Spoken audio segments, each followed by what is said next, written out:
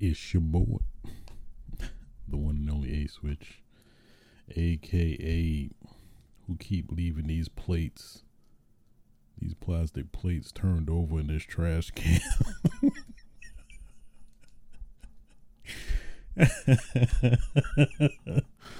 Real ones know what that means. Oh man. AKA the Kormaki Tiger Dropper.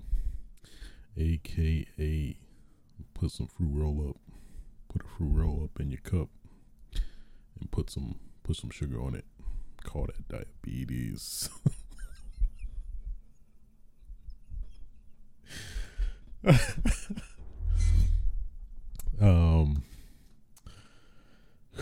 Boy, where do we go from there? Where do we go from there? AKA damn it, the nigga little master, bringing you yet another episode of Switcher Sites, episode 166, early episode today, since I have had the day off, so maximize my time. Also gonna see Black Panther later tonight, so I'm like, let me get all this in motion before it don't go in motion. Pretty much. Damn. Yeah, man. Today's date is November 10th, 2022. Just shy at 11:11, but just didn't line up right, unfortunately. A little bit of minuscule housekeeping. I think we'll be taking a little break next. So I think we won't have an episode because it technically next episode will fall on Thanksgiving, I believe. So more than likely, the next episode will be December 8th. And I think that'll be right around the day of the Game Awards. So potentially right after, I don't know, the Game Awards might run late. So I might push it back to the 9th just to talk about the Game Awards, since that'll be a big topic, as well as I think going over my personal picks of the game of the year. And I think we might go into, yeah, we might chill a bit for the rest of the year, I think, and probably come back actually maybe the 29th. Yeah, so we'll have an episode on December 8th and then one on the 29th. I'm thinking maybe the 5th. I don't know. I'll let you guys know either way. But yeah, so just be aware this will be the last episode of the month as of now, unless, I don't know, something crazy happens or whatever, which I doubt it would, since everything's winding down. Everybody's switching to vacation mode, so I don't see anything crazy happening other than the Game Awards, which is why I'm gonna at least plan to have an episode either day of or after, I'm guessing. So but yeah, nonetheless, there is that. And I guess while we're at it, let's get into the real world real quick. One of the more problematic issues that has recently happened, I think, since last we spoke, is Twitter and the whole Elon Musk just horribleness, whatever you want to call it, just mess, hot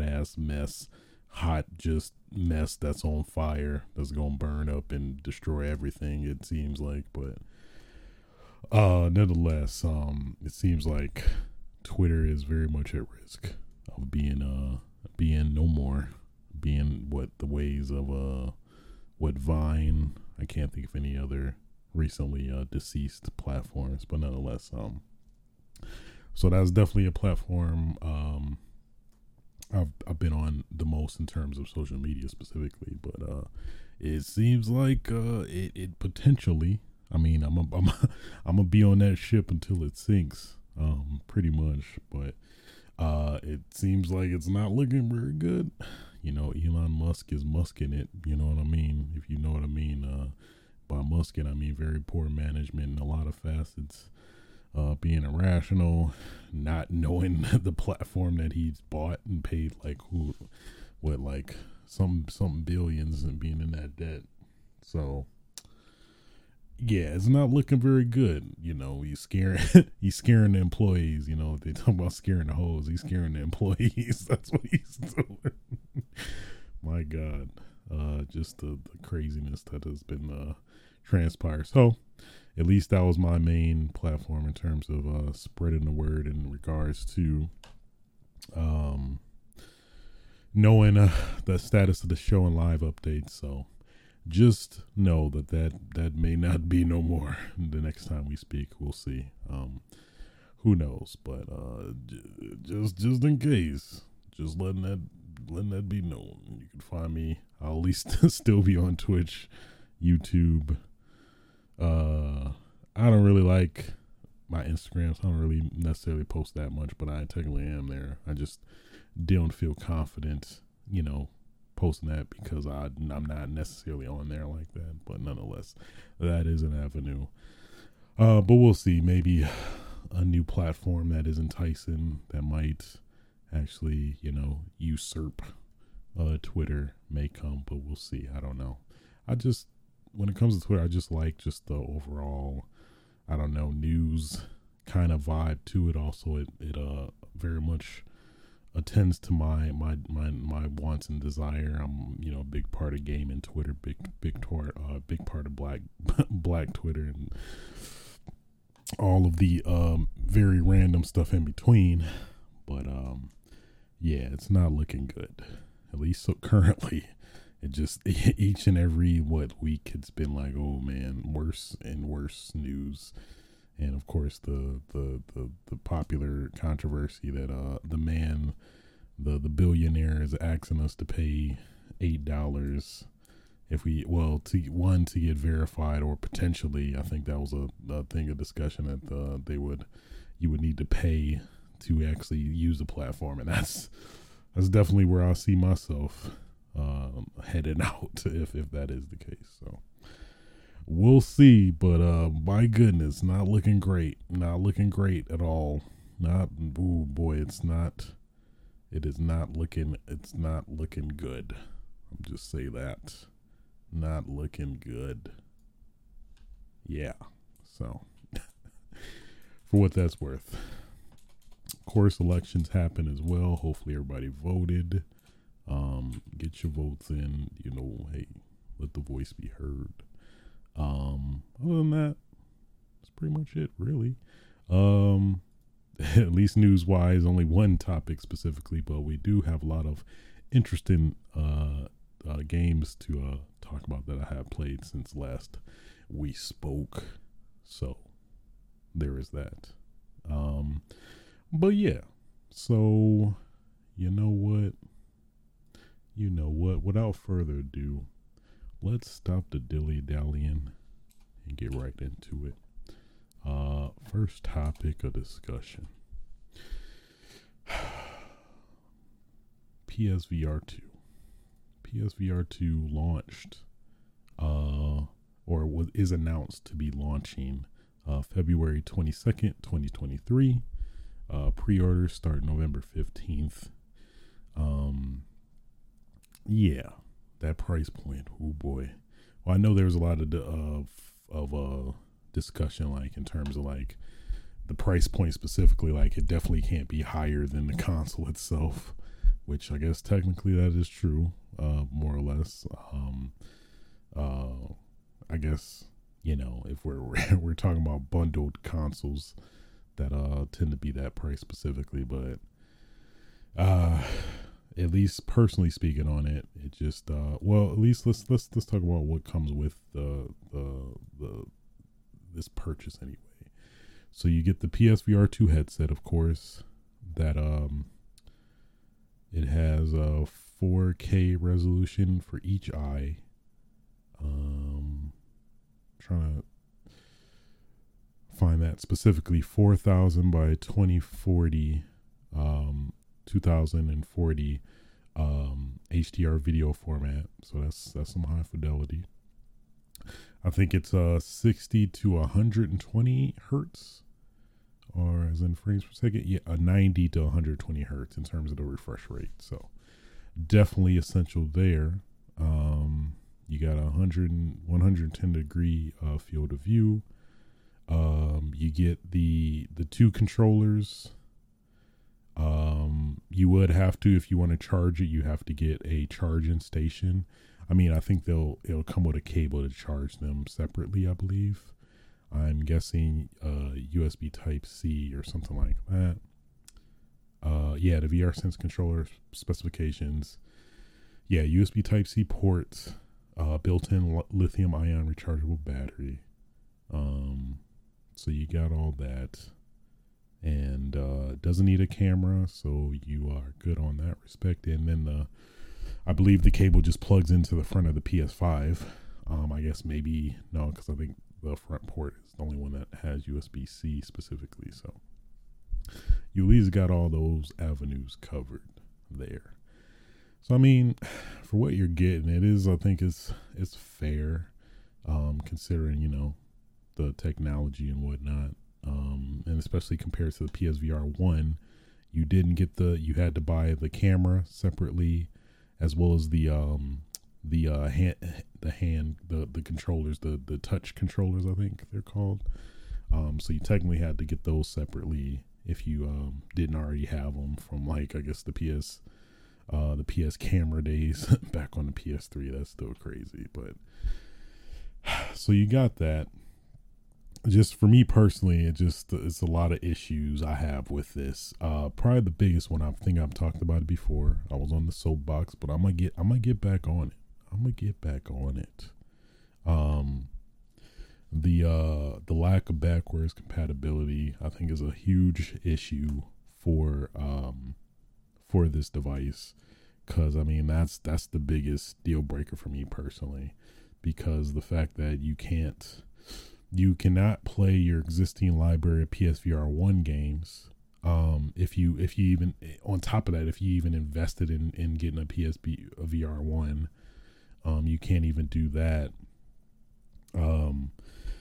You would literally have to have both, which is a very tough ask in of itself. So, but to give PlayStation a little bit of credit, or at least the developers for that matter, I think a few games actually do support cross-buy, which basically, if you had the PS1 version of said PSVR game and they brought it to PSVR 2, which I know that's part of the issue of converting the PSVR 1 to PSVR 2, since it uses a lot of different mechanics in terms of how it tracks and whatnot, that is free, and it has the cross-buy program, which basically lets you get the all of the versions of said software. But I think only like one or two games have that currently at the moment. So if a lot more tag along, like, we get Resident Evil 7 and they do the same like cross-buy thing with it or something like that, then that will make things a lot more enticing. But at least I think, like, off the bat, like right at the jump, even the games that are supposed to be coming out alongside with it, in my opinion, aren't really that enticing, in of itself. So I think it's only like maybe six to seven-ish games, and that's I don't know, that just, at least a lot of the games didn't speak to me. I think we still don't know. I think Resident Evil Village is still yet to come out after this drops too. So that is a tough proposition, I would say. But who knows? Maybe out in the wild may find some interesting things to do with it or whatever. But yeah, at least for me, it's a hard no. It's a hard no. And trust me, hey, I consider myself to be a video game enthusiast, and hey, I'm tempted by some things, but no, it's always, it seems to be VR is always the where I cut the line.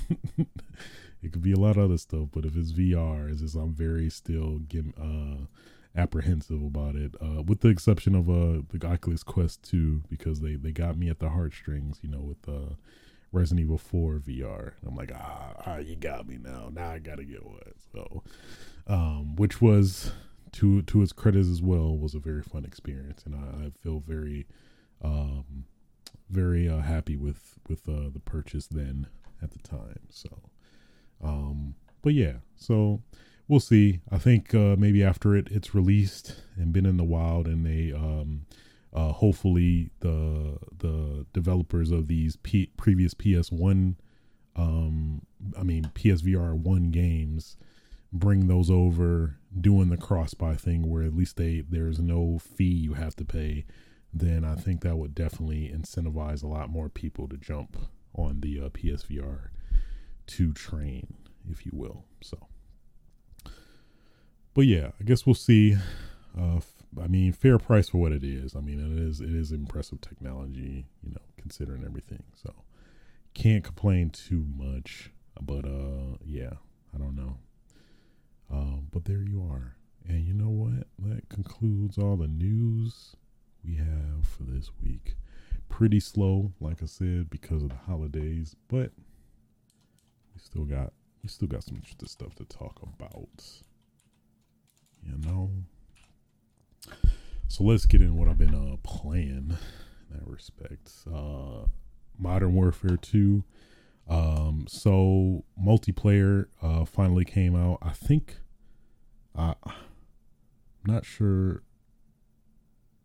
I have a hard time remembering because it feels like so long ago between the episodes now, if I did touch on the campaign or not.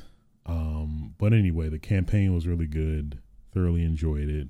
Probably one of the best in the series. I think I did talk about it, but either way. So now, since then, the multiplayer has dropped, and I recently reached the max rank for at least the preseason or season 0 before season 1 drops. I think November 15th. That's when Warzone and I think DMZ is coming later, but at least Warzone 2 drops, as well as like some of the typical season content like weapons and things like that. So, but have to say, I guess after playing the beta and now playing the full game, I enjoy Modern Warfare 2. I'm not quite sure if I enjoyed as much as Modern Warfare 1. At least at first, at least getting a full feel for all the maps and stuff. I'm not sure if I really like the whatchamacallit. I'm not sure if I really fully like all the maps. Like I did in Call of Duty 1. Modern Warfare 2019.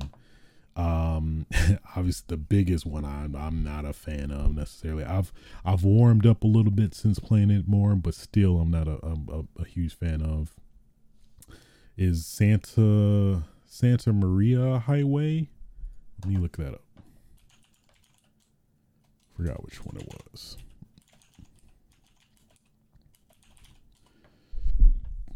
Santa something. Santa Marana Highway, Santa Covina Highway, Santa Bobanta Highway. Let me stop. What is it? Santa Sena Border Crossing. Yeah, throw that map away.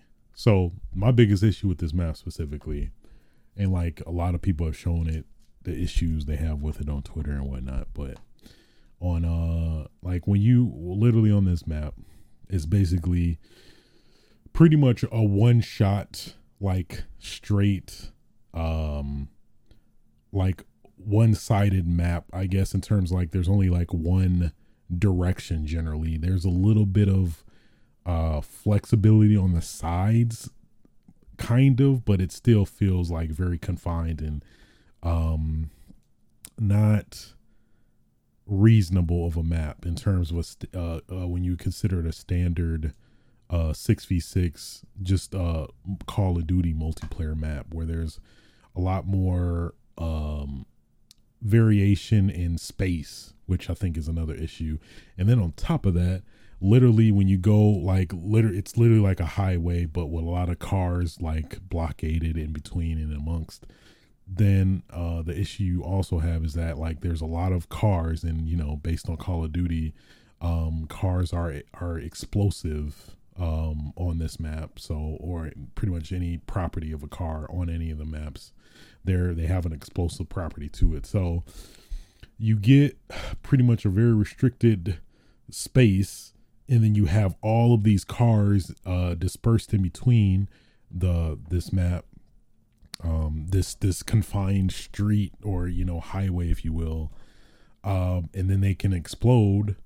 That's gonna be that just set up to be like a very horrible time, in my opinion. So, and like I said, like on Twitter, that's definitely been exposed very much so. I mean, some people enjoy it, I guess. I have flexibility for it, because I think I believe this is a more cut off section of like a ground war map, which are much bigger in scale, and more than likely, presumably on like the Warzone 2 map when that comes out.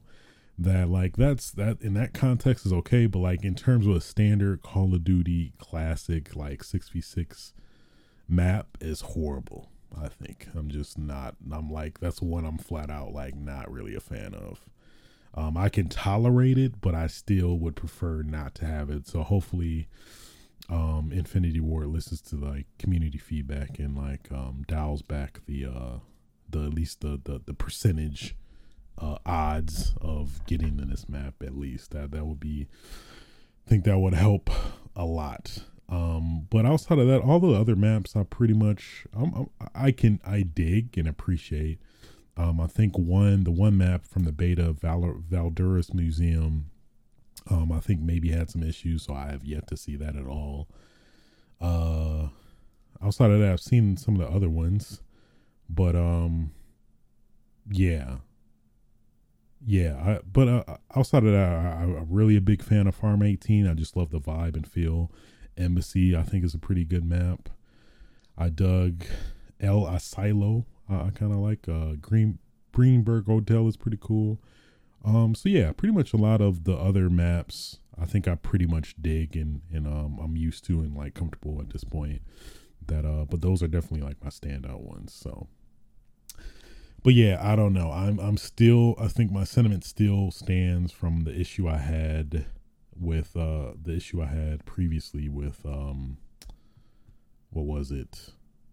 The beta, in regards to the perk system, where you get like an ultimate or you get two time based perks like that you only unlock towards the end of the map based on your performance. Like if you're performing very well, those get expedited, but I just still would just prefer them to change it to a standard perk type system. But it seems like they're stuck in their ways, but we'll see how things, go further into seasons and stuff. But just not digging the timed perk system. I just don't like it. I'd rather have a specialist back where, you can either choose to have kill streaks or specialist perks and things like that, rather than doing this weird contrived thing to try to mix up Call of Duty and kind of make sliced bread again or whatever. It just doesn't feel right, in my opinion, but it's tolerable at least. But I think that definitely is a little bit of a detracting factor from the game. That's probably the only thing I am not a fan of. I feel like, but I can tolerate it. It doesn't necessarily totally kill the experience for me, but it still is. I don't know. I would have preferred them not to, and maybe it seems like something they might be able to remove if they really wanted to, which hopefully from fan feedback they might, but I don't know. Considering the environment with Call of Duty nowadays, it seems like a lot of it has shifted from the standard, standard multiplayer like team deathmatch, domination, etc., to more so Warzone now. And this, especially since that's coming out November 15th with season 1. I think that's going to kill a lot of the focus that at least was on 6v6, but now is going to probably be more focused on Warzone, since that's a good healthy amount of people are going to be involved with, especially that it'll be free to play compared to like having to pay for the standard multiplayer. But we'll see. I don't know. But another issue is like, there's a lot of various issues. A lot of weirdly missing stuff, like no progression in regards to like standard challenges that you can like work for throughout the season, which I guess that's supposedly going to come with season 1. But even like general standard challenges that you can get before seasons or in between seasons or within seasons, just that's weird that they missed that, and you don't really have ways to like unlock certain badges and stuff that you would get. Now I'm curious if you've done certain requirements or things like up to like when season 1 comes out, like do you retroactively get a lot of that stuff, which I hope so, because that's why I've also been kind of hesitant to still play after reaching the max rank you can. That I'm curious, like if you can even earn certain things still, or are you like have to do, like, let's say you like got 50 long shot headshot kills or whatever, and I did that like in this like season 0 period, will I retroactively get that like come season 1, or like how does that work? So we'll see. I don't know. It's a lot of weirdly missing stuff, like double XP. Like when you use a double XP token, they don't show you the timer like they would in all the previous Modern Warfares. It's just like you have to hope it's going on, and then you're not sure if it's still going on. Like, okay, is it done so I can pop another one, or you know what I mean? So that's a little odd. A lot of miscellaneous odd stuff that's missing that'll hopefully be smoothed out when season 1 drops. But I guess we'll see. I did hear further cemented rumors about Modern Warfare 2 in regards to that. That's that whole rumored season or next year 2 Modern Warfare 2 content, where like literally all the classic Modern Warfare 2 maps will be dropped, as well as I think presume a lot of weapons and some single player content as like a full package, as if it's a new game. So that's going to be interesting, but we'll see. Overall, the base is there. I think the tried and true arcadey shooter gameplay is still there, but I don't know. I'm not sure if it's Modern Warfare 2019 caliber for me yet, but we'll see. Time will tell. Yeah, maybe after some patchwork, especially I plan to come back when season 1 drops, and get a feel and see how things have changed. And if that's the case, then it might be Modern Warfare 2019 all over again. But yeah, overall I'm digging the new invasion mode. I think that's kind of like, it feels like a Titanfall-esque mode where you have a lot of AI mixed in with real players, and you kind of get that weird kind of mixed experience, which I think it's definitely a climate for that like you can kind of feel like you're still being involved and making progress in the game, rather than it being solely based on if you kill a real player or not. So I'm digging that. Played a little bit of the Ground War, not too much. Messed with the 3rd player mode, which is pretty cool. I like the change they made from the beta, where you can actually stay zoomed in with your weapon with a crosshair rather than going to iron sights, which is pretty dope. But overall, I mean, it's a pretty good package. I just yeah, I guess my biggest gripes is mainly that perk system. I just wish it was better. But outside of that, of course, I forgot my other gripe was the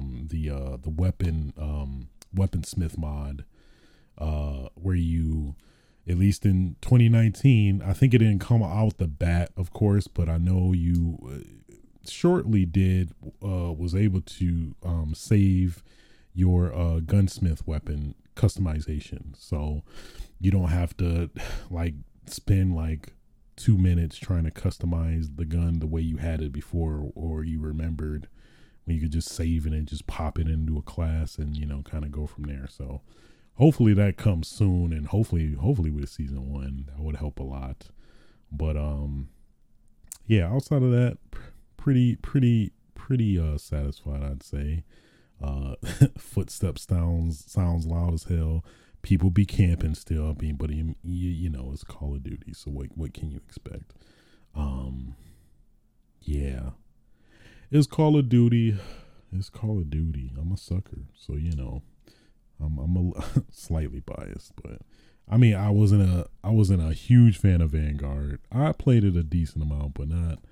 I don't know. I feel like any litmus test for the quality of a Call of Duty game for me is if I prestige and I prestige again, which is kind of weird in the current climate of Call of Duty, but pretty much if I, you know, decide the prestige, but I don't think you can even do that technically in terms of like the full prestige experience, which is, you know, to basically lose all of your unlocks and then re-unlock all of them again for, you know, the sake of bragging rights, having an emblem with an extra skull on it. Pretty much. But I digress. Modern Warfare 2, what are you gonna do? Modern Warfare 2, what are you gonna do? Moving on. Bayonetta 3. After Modern Warfare 2, got around to playing Bayonetta 3, and boy, got some. So I will say, at least the gameplay is very fun. Of course, the tried and true Bayonetta gameplay is there in full effect. And I guess some spoilers for Bayonetta 3, because we're going to get into it, actually, because I mean, it's been out a little bit. So yeah, so really like the gameplay. Was pretty fun. Kind of embarrassing though was that I literally played the whole game forgetting about the skills system, where it's kind of like Devil May Cry in a way, where you can get different properties for the weapons you get. So like, you know, if you do a back forward R1 square, or I guess would it be Y for Nintendo? It is. This is a side rant. Nintendo, please, Nintendo or Microsoft, one of y'all make up your damn. Actually, Nintendo, because like I see the methodology, you know, kind of translating your old school controller to a standard diamond setup, but no, Nintendo, stop it. Nintendo, stop it right now. I'm so sick of y'all doing the damn. Just flip Y and X. Y should be at the top. X should be left. What are you doing, Nintendo? Quit it. You stop it right now. Just stop it. Nobody needs it. You're just making people who play multiple platforms, which I guess that's your damn, what I don't even know what to even put it and compile it as, but you just want to just force this one console mindset, which is just messed up. Nintendo, just stop it. I'm tired. If I ever play a QTE on a Nintendo game, I'm like, oh fuck, well, I guess this is gonna be a rough. This is gonna be a rough time, because boy, that muscle memory gonna get me every time. But I digress. So yeah, Bayonetta 3. There is a character that's introduced named Viola. Not a fan at all. I've talked about. I've had a little bit of a whatchamacallit. Had a little rant on Twitter a little bit about it, but do not like Viola at all. She just, it's just like she just was shoved in. She just, her aesthetics just don't really look that great, and then her personality is just, she's just, I don't know. It's like they don't really know what to do with her. I guess the sentiment was that they're trying to combine two characters into one, but then that just makes it weirder. Cause then she's trying to be like Bayonetta in some ways. Well, not really. She's like the opposite of Bayonetta, but some qualities in a way, but still not. And it just like she doesn't find her own identity, I guess. It feels like she's very lost, which I guess considering a story that kind of checks out, but not feeling her at all. It's very much similar to a Raiden situation in a lot more ways, uncomfortably than I would want to admit there. But yeah. So you know what? I mean, then I know people have heard about the controversy with Bayonetta 3 in terms of the ending specifically. So we gonna get right into it actually. Spoilers for Bayonetta 3 if you are a fan / care. Spoilers. I'll be in like, it's a niche, but either way. So the ending, I mean, the story as a whole is just weird, but let's get into like, we'll focus on the ending at this point. So like the ending is like weird because like, okay, so pretty much it shows the events that happened at the start of the game, which was basically, it implies that like Bayonetta is destined to die like in a specific timeline, and then Viola goes into another universe to save the other Bayonetta or let her know, I guess. And then when you come to the end, you see everything play itself again, and it looks like, and I'm thinking, oh damn, they about to kill Bayonetta. And then it seems like that, and then she's saved by Bayonetta 1, the literal Bayonetta from Bayonetta 1, hairstyle and all. And then Bayonetta 2 from Bayonetta 2. And then yeah, that definitely got some No Way Home vibes for sure, if you know what that means. But it's like but it didn't give me the good like, yeah, all right, like, value. I was more confused than surprised. I'm like, how does that work? Considering that, like, throughout the story she visits all these Bayonettas from other universes, I guess, colliding with her universe, but then they're presumably killed. But then when they fight this boss, I forgot his name, he's just some, plot device, it feels like. You fight him and then you hurt him to a point where he lets their souls out, and then their souls come out, but the souls can attack him physically. And then the souls can attack him physically, but the souls can like attack him physically, but then they disappear. And then Jean got killed by the said guy, but she could attack him physically, but then she disappears too.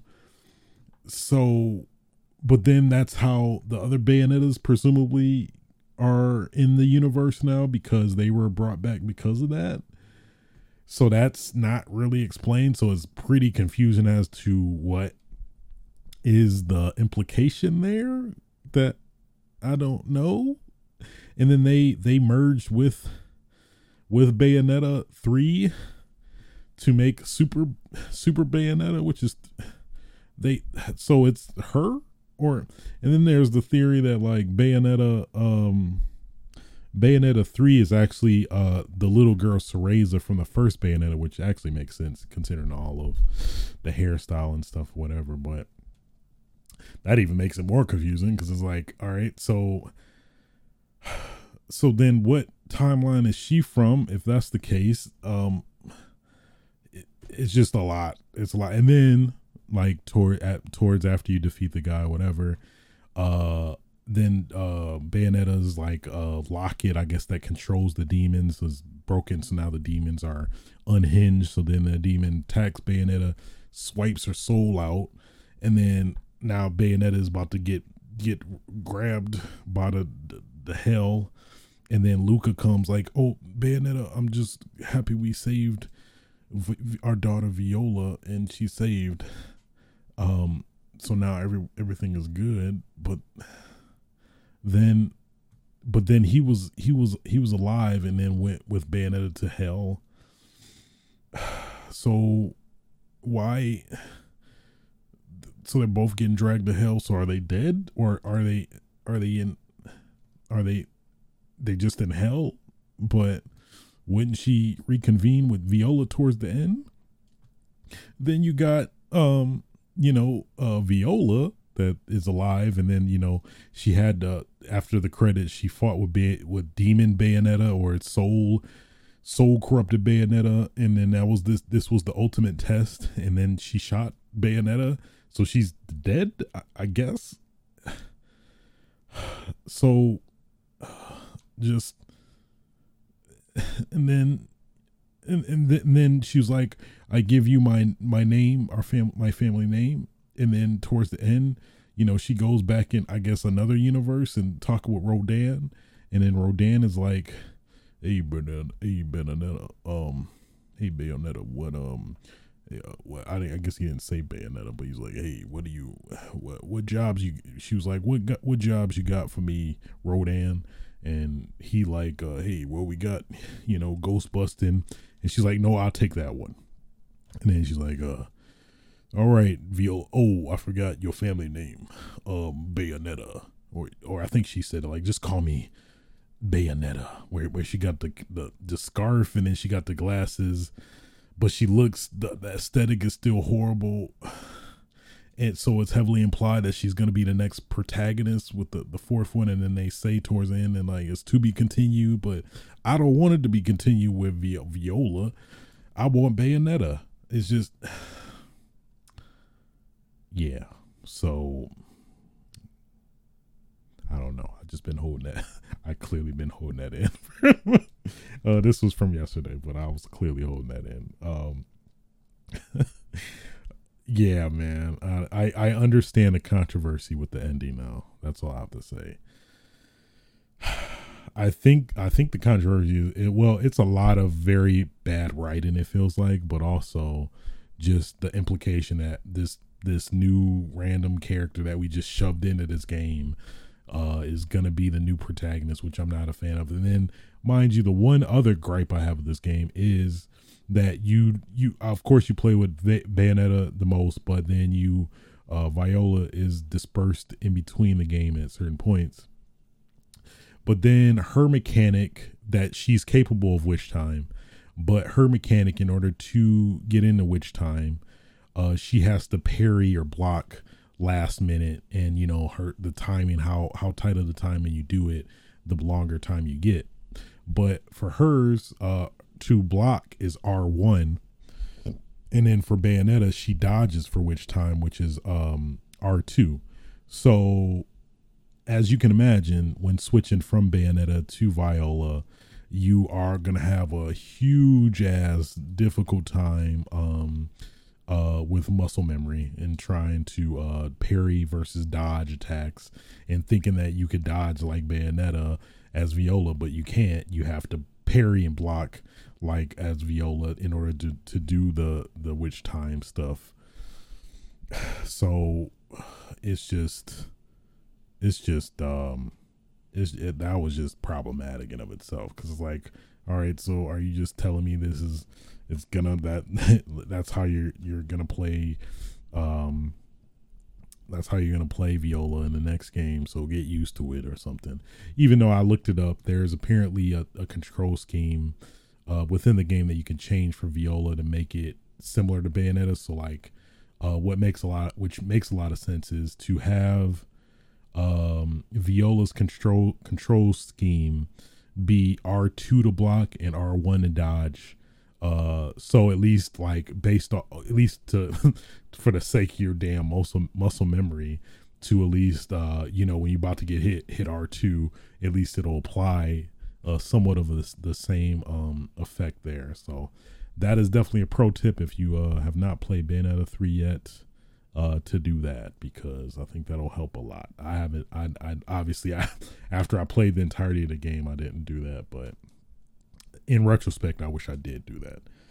And I told you, I think that's one thing I think you could partially blame on the game itself, because I know a lot of games that will remind you to, hey, you got a lot of skills, right? You got a lot of skill points right now. Why don't you spend them? And that Bayonetta 3 did not tell me that at all. And it's funny too, like when I was playing throughout the game, I was like, man, I wonder what these red points are. I have a lot of them, but I'm not sure what I'm supposed to do with them. So I don't know. And I just, like for like 3 seconds, I just thought about that and then just like, all right, I don't know. I guess it'll mean later, but then I totally forgot there was like a mini tutorial telling you like, hey, you can buy skills and stuff. So I was literally playing Bayonetta 3 on like semi-hard mode, not basically no upgrade challenge unintentionally. And then also the skill tree is where you actually you have to apply the hearts you get from like doing the challenges, and like the hearts and the moon pearls actually give you increase your max magic and max health. And again, playing on unintentional hard mode, because you have to go to the skills tree and then use the things there, which I think that specifically is bad. I guess it gives the option for hardcore players to play preferably the way they want without accidentally, I guess, getting health upgrades. But other than that, I don't know. That just seems like a weird choice to do that. But then again, it's like, it's in the skill tree, which I chose not to even look at, but whatever. I did like shouts out to the new mechanic. I'll just call it the kaiju mechanic. I forgot what they call it specifically, but basically it's a mechanic where you can summon a demon like while you're fighting to do attacks essentially. And then you can also later in the game there's a mechanic that lets you like add the monster, have the monster attack at the end of a combo string, which leads to some pretty interesting stuff. But definitely was impressed with the plethora of like weapons and the variety of weapons, as well as the variety of kaijus. It was pretty dope. Definitely got some Terminator vibes, Terminator 2 vibes. It's definitely like a love letter to Terminator and kaiju movies. It felt like a very much so in a lot of ways. There's a lot of those moments, but overall, I did have a good time. Just the taste was very much soured with that ending. It's just like, so we'll see.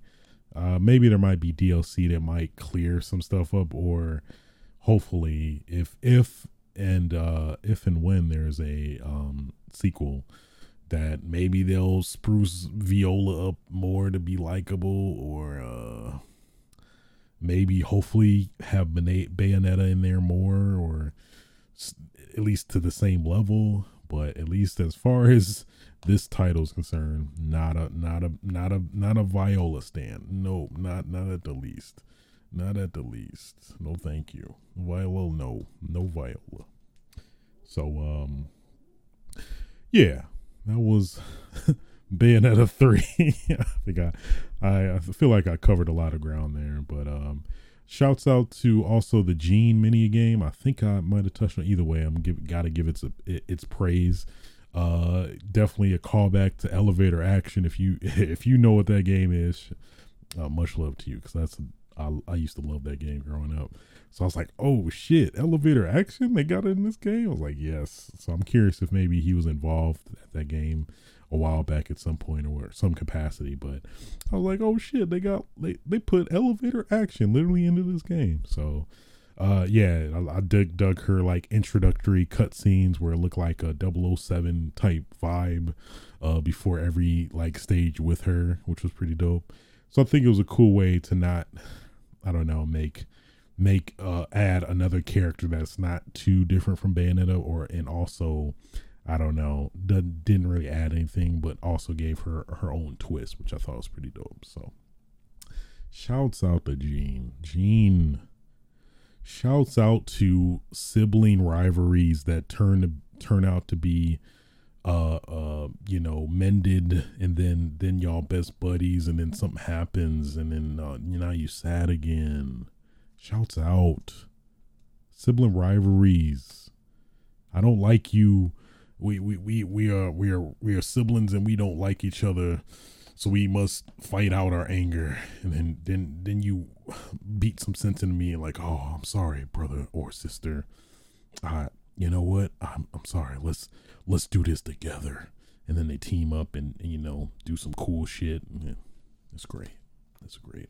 That's my favorite trope. You ain't never gonna see me.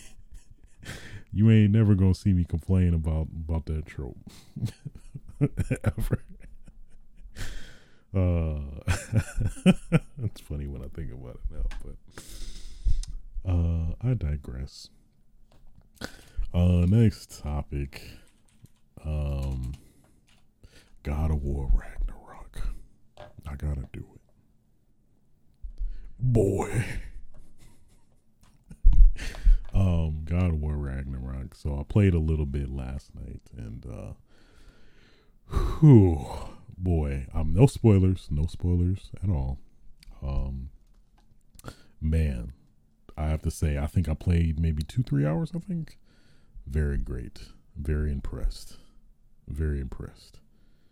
I enjoyed what I played. Yes. Yes, I did.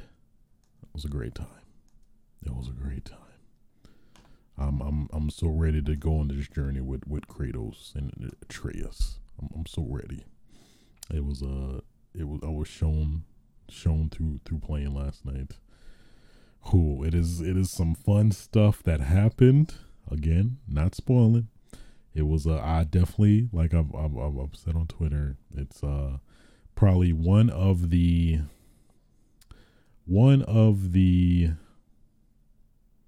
best moments I've had in gaming.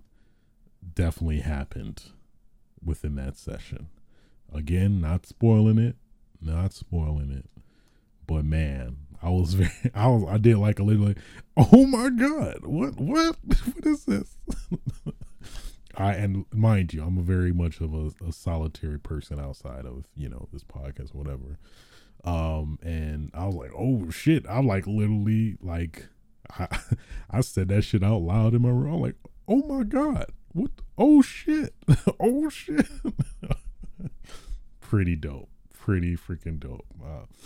Boy, man, Sony Santa Monica, man, they doing their work, boy. Let me tell you.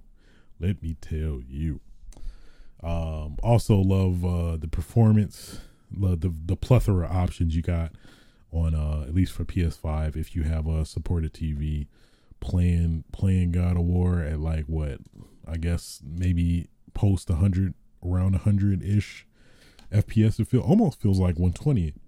It might be, I don't know, but it felt smooth and buttery as hell. Let me tell you that. Boy, again, Sony Santa Monica doing a job. You hear me? But I digress.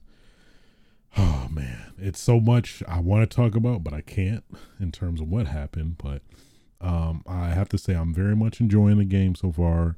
I love how they are introducing the mechanics of the game. I think they're doing a good job of teaching you tutorial wise in terms of certain aspects of the game as well. That is pretty dope, pretty damn dope, I have to say. And I don't know, it's shaping up to be like, at least what's been being implemented so far, it's shaping up to be, I know it's hard to say, at least from the very minimal amount of time I played, but it's looking, it's very much, I know, big surprise, looking very GOTY-ish. The GOTY-ish is showing for God of War. So big surprise, I know. You know, one of the most highly anticipated games of the year. Actually GOTY, potentially GOTY-ish. Yeah. I am in that boat now. Whew. I'm digging the pacing. Just, it's a lot. Oh, and then one thing just dawned in my head, actually, that is a spoiler, but which I'm not gonna reveal, but it's it just clicked. I'm like, oh, of course, why not? I'll just leave it at that. So may explain that at a later date, but yeah, man, yes, God of War. This is, oh boy, this is gonna be a good ride. This is gonna be fun. So there was that. And that's pretty much all I've been playing since last we spoke. But let's get into what I've been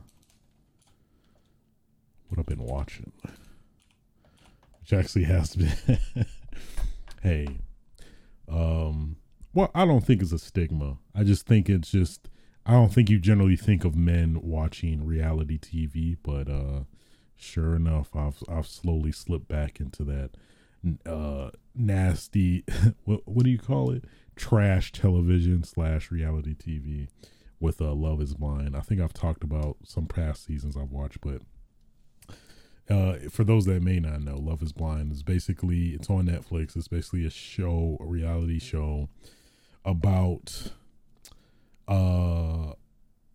casting, well, at least there's basically a set of men and women that date each other in what the show calls pods, where basically they talk to each other basically with a wall in front of them, and they basically just get to know each other from, you know, a personal mind level.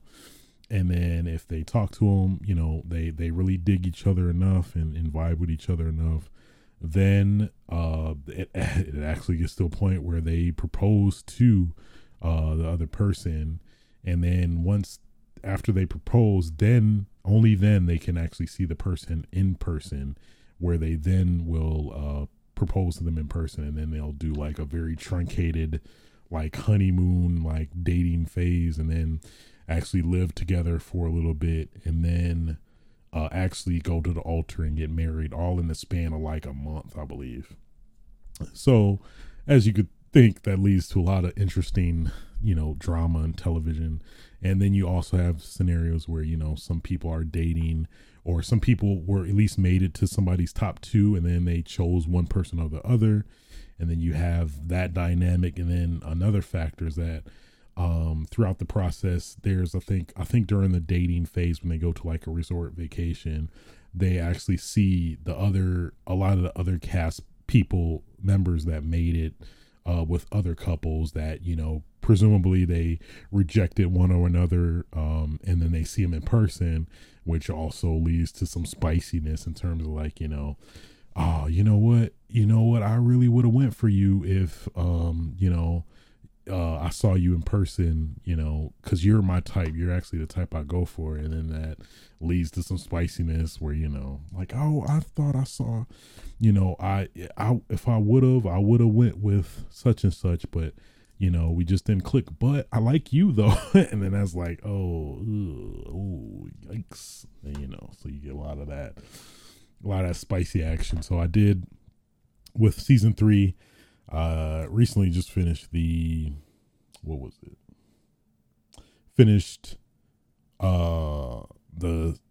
reunion. So it has they smartily enough, annoying and smartly um, like split out the season disbursement, if you will, in a lot of ways, where like one chapter or aspect of the couple episodes is them in the pods and dating. After that, then there's the dating and going to a resort to that together exclusively. I think then after that they cut it off and then like show the rest of the episodes at a later date where they are living together and meeting the parents. And then I think then they get up to the point where they're about to get engaged, and then they give you a little taste of like a couple that are trying to get married, or basically get married, and if they say no or say yes, and then they cut it off right there. And then then they dispersed episodes later where they show the rest of the couples getting married if they say no or yes. And then they put the reunion special after that. And then there probably is going to be after the altar, which is like a post show where they see if like a lot of the couples are still together after that, and if people found other people, and if all that is still a thing, and all that drama. So it's very, very much low quality trash TV, I have to admit, but at least for this, there is a little bit of class to it, where the sentiment does mean well in terms of like, is love blind, and the implication if you can actually love somebody for their personality, soul, being, rather than their physical appearance. But I found it very fascinating, very interesting. I'm curious to see what happens. It's slowly getting back slowly getting back into me, but nonetheless, that's pretty much it. Just trashy television lately. But like I said, gonna see Black Panther 2 later tonight. So whenever we reconvene again, that's when you'll get my deets about that outside of Twitter, I guess. But I do kind of like with these episodes being further apart, so I'm not giving you necessarily a charged opinion that hasn't had some thought into it, I guess, or time to marinate, because I feel like that's the thing too, where it's a lot of stuff that I've maybe seen or played that I felt, what's the word? Seen or played that I felt I went off pure emotion and not actually had time to think and reflect on how I felt about it. And in some cases that slightly changed. But so I do kind of like the cadence now, that at least more often than not between these episodes I've had time to kind of think and process what I've watched or seen, and actually I guess give more of a realistic view on how I feel about something, rather than like, I don't know, just a heightened, charged, emotional type feel, I guess. I don't know. I think I believe that makes sense. I hope that makes sense. But nonetheless, yeah. So yeah, I think with that being said, I think that might do it for episode, what was it? 166 of Swish's Sights. If you did like this show, feel free to like, rate, and subscribe on your favorite podcasting platforms. You can also catch me on the Sink and Sip that Sink and Sip that is Twitch at ASwitch, also on YouTube at ASwitch, and Twitch at ASwitch as well. But yeah, y'all, until next time, have a happy Thanksgiving. Get your grub on. Feel free to fuck and get your damn game on. Yeah.